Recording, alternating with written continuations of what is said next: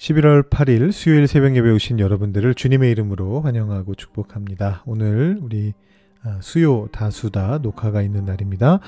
오늘 오후 3시까지 본당에 참여해 주시면 감사하겠습니다. 네, 우리 함께 기도하면서 오늘 예배 자리로 나아가시겠습니다. 하나님 아버지 감사합니다. 오늘 하루에도 주님을 볼 수 있는 마음 우리에게 허락하여 주셔서 우리가 이 자리에 이렇게 나와서 주님께 예배하며 주님께 우리의 마음을 올려드릴 수 있는 이런 귀한 시간을 허락하여 주시니 감사합니다.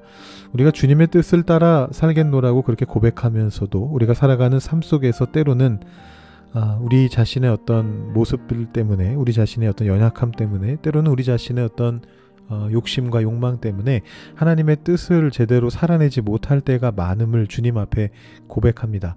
하나님, 오늘 하루에도 이 아침부터 우리의 마음을 주님께로 이렇게 향하게 하였으니 우리의 주파수를 주님께 맞춰주시고 오늘 하루의 삶 속에서 주님께서 우리에게 주시고자 하는 복들을 우리가 하나도 놓치지 않고 받아 누릴 수 있도록 주님께서 인도하여 주시기를 소망합니다.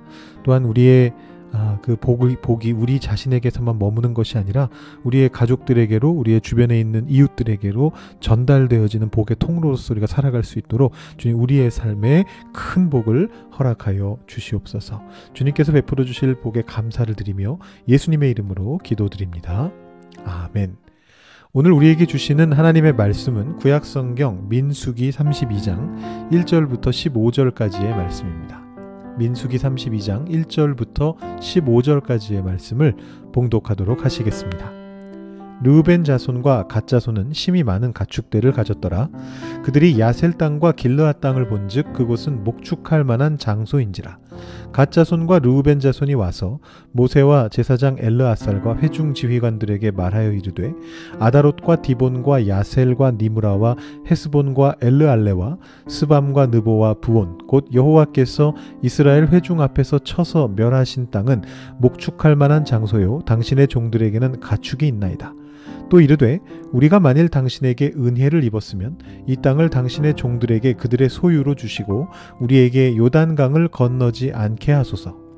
모세가 갓 자손과 르우벳 자손에게 이르되 너희 형제들은 싸우러 가거늘 너희는 여기 앉아 있고자 하느냐. 너희가 어찌하여 이스라엘 자손에게 낙심하게 하여서 여호와께서 그들에게 주신 땅으로 건너갈 수 없게 하려 하느냐.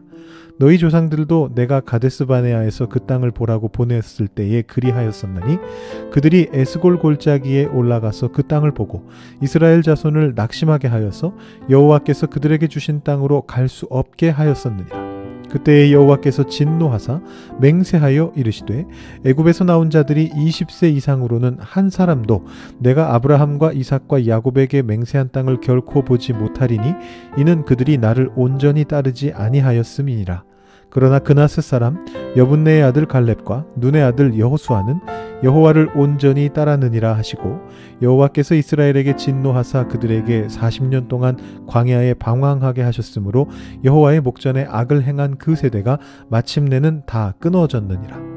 보라, 너희는 너희의 조상의 대를 이어 일어난 죄인의 무리로서 이스라엘을 향하신 여호와의 노를 더욱 심하게 하는도다. 너희가 만일 돌이켜 여호와를 떠나면 여호와께서 다시 이 백성을 광야에 버리시리니 그리하면 너희가 모든 백성을 멸망시키리라. 아멘. 우리 민수기 32장에서 우리는 민수기의 내러티브를 사실상 마무리 짓는 하나의 에피소드를 접하게 됩니다. 이후에 33장에서는 이제까지의 여정을 이제 요약하는 내용이 나오고 34장과 35장에서는 가나안 땅을 어떻게 나누며 레위인들은 그중 어디에 거주하게 될 건가 이런 부분에 대한 내용이 나옵니다. 그리고 마지막 36장에서는 이런 지파의 경계와 관련해서 문제가 될 수 있는 한 가지 사안에 대해서 율법을 어떻게 적용할 것인가 판결하는 이제 그런 내용이 등장합니다. 그래서 이 민수기의 내러티브 스토리 자체는 사실상 이 32장에서 마무리가 되고 있는 것입니다. 자, 그렇다면 이 내용이 민수기 내러티브의 마무리로서 적당한지 질문해 볼 수가 있습니다. 오늘 이야기가 이런 얘기거든요. 두 개의 지파가 나중에 므낫세 반이라고 하는 반지파가 추가되기는 합니다만 현재로서는 일단 두 개의 지파가 약속된 땅 가나안에 들어가지 않겠다라고 요청하는 내용입니다. 물론 이게 심각하다면 심각한 이야기죠. 그렇지만 또 한번 생각해 보면 이건 그저 두 지파의 문제일 뿐입니다.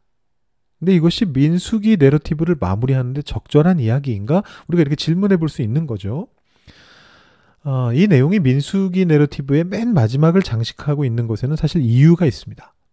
갓 자손과 르우벤 자손이 약속된 땅 가나안에 들어가지 않고 요단 동편에 있는 이 초지, 목초지에 남겠다라고 제안하는 사건 자체는 큰 사건이 아닐 수 있습니다. 뭐 남은 10지파가 잘 으쌰으쌰 해가지고 가나안 땅 정복하면 되죠. 근데 그것에 대한 모세의 반응을 보면 여기에서 생각지 못한 문제가 발생하고 있는 것을 알게 됩니다. 르우벤 자손과 갓 자손이 처음에 제안했을 때는 예상치 못했던 문제입니다. 그 문제는 뭐냐 하면 이스라엘 자손을 낙심하게 할 수 있다는 겁니다. 모세는 이 갓 지파와 르우벤 지파의 제안이 이스라엘 공동체 전체를 위기에 몰아넣을 수도 있는 제안이다. 이렇게 간주합니다. 근데 모세가 그렇게 생각하는 것에는 까닭이 있습니다. 이전에 비슷한 사례가 있었기 때문이죠.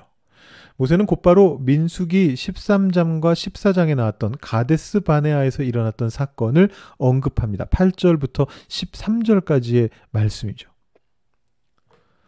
여러분, 민수기 초반부를 설교하면서 저나 또 김 목사님이 강조해서 말씀드렸던 것이 있습니다. 민수기의 내용을 몇 가지로 해석 가능하지만 가장 핵심은 두 번의 인구조사로 상징되는, 백성의 숫자를 세는 인구조사로 상징되는 옛세대와 새세대의 대조라는 것입니다. 가데스 바네아는 옛세대의 멸망을 상징하는 결정적인 사건입니다. 당시에는 10지파의 정탐꾼들이 2지파의 정탐꾼들에 맞서서 이스라엘 백성의 사기를 끌어내렸습니다. 그 결과로 2지파의 정탐꾼 2명, 여호수아와 갈렙을 제외한 나머지 모두는 광야에서 생을 마감했습니다. 근데 이번에는 조금 사안이 다르죠. 2지파에서 다른 10지파의 사기를 끌어내리고 있는 것입니다. 그래서 경우는 다르지만 잘못하게 되면, 잘못 대처하게 되면 비슷한 결과를 초래할 수도 있다라는 것입니다. 새 세대는 옛 세대와 명백히 달라야 하기 때문에 모세는 과거의 사례로부터 이 새로운 사건을 해석해주고 있습니다. 이 일을 하기에 가장 적합한 인물이 바로 모세죠. 모세는 옛 세대와 새 세대를 모두 겪은 사람이기 때문입니다. 그렇기 때문에 별거 아닌 에피소드일 수 있었던 이 갓과 르우벤의 제안이 민수기 내러티브의 마지막 자리를 차지하게 되는 것입니다. 옛 세대와 새 세대가 위기의 상황을 어떻게 다르게 해결하는가를 보여주는 사건이 바로 이 에피소드입니다. 이 에피소드가 어떻게 마무리가 될 것인가? 이것은 이제 내일과 모레 두 번에 걸쳐서 우리 김요한 목사님 말씀을 통해서 듣도록 하겠습니다. 자, 오늘은 여기까지의 내용을 가지고 우리에게 적용할 부분을 한번 찾아보죠.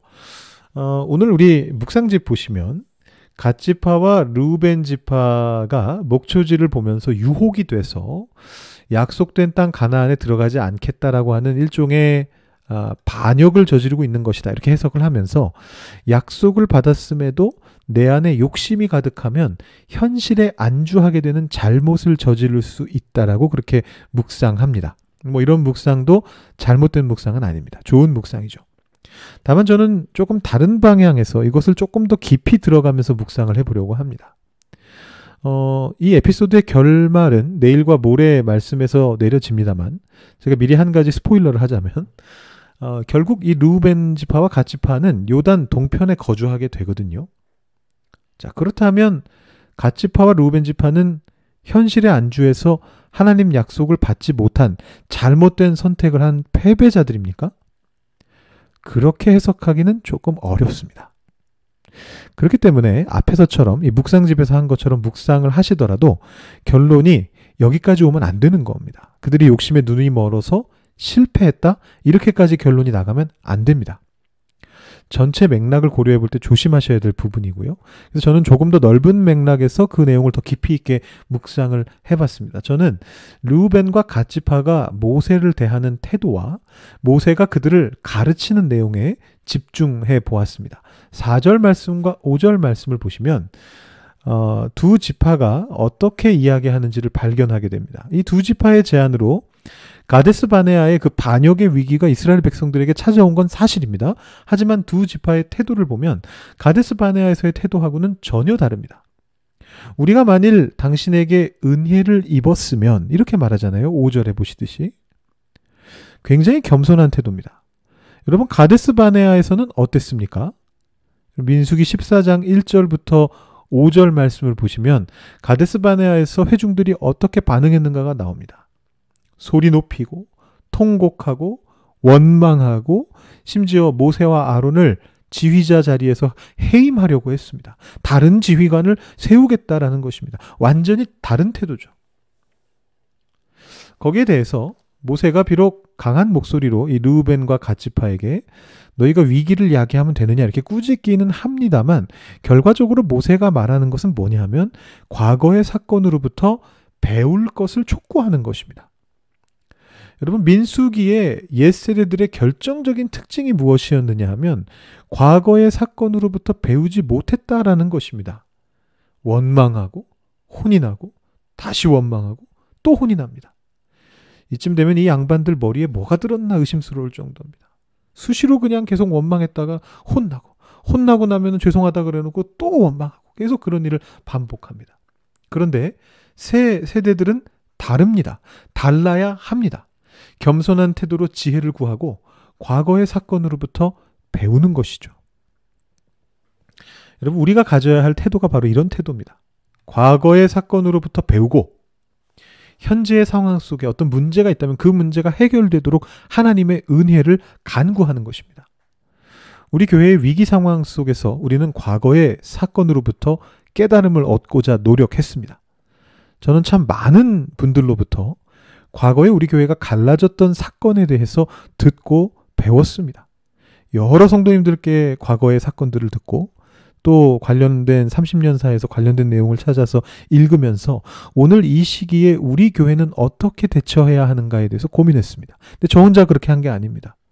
저에게 그 말씀을 해주신 모든 분들과 또 기도하시고 계시던 모든 많은 성도님들이 모두 과거의 사건을 통해서 배움과 깨달음을 얻으면서 이 상황을 우리가 어떻게 버텨나갈 것이고 어떻게 해결해 나갈 것이고 우리의 마음을 어떻게 달래야 할 것이고 이런 것들을 과거의 사건을 통해서 깨달으셨죠. 그 결과로 우리 교회가 분열의 아픔을 비교적 빠른 시일 안에 치유하면서 새로운 동력을 얻을 수 있었습니다.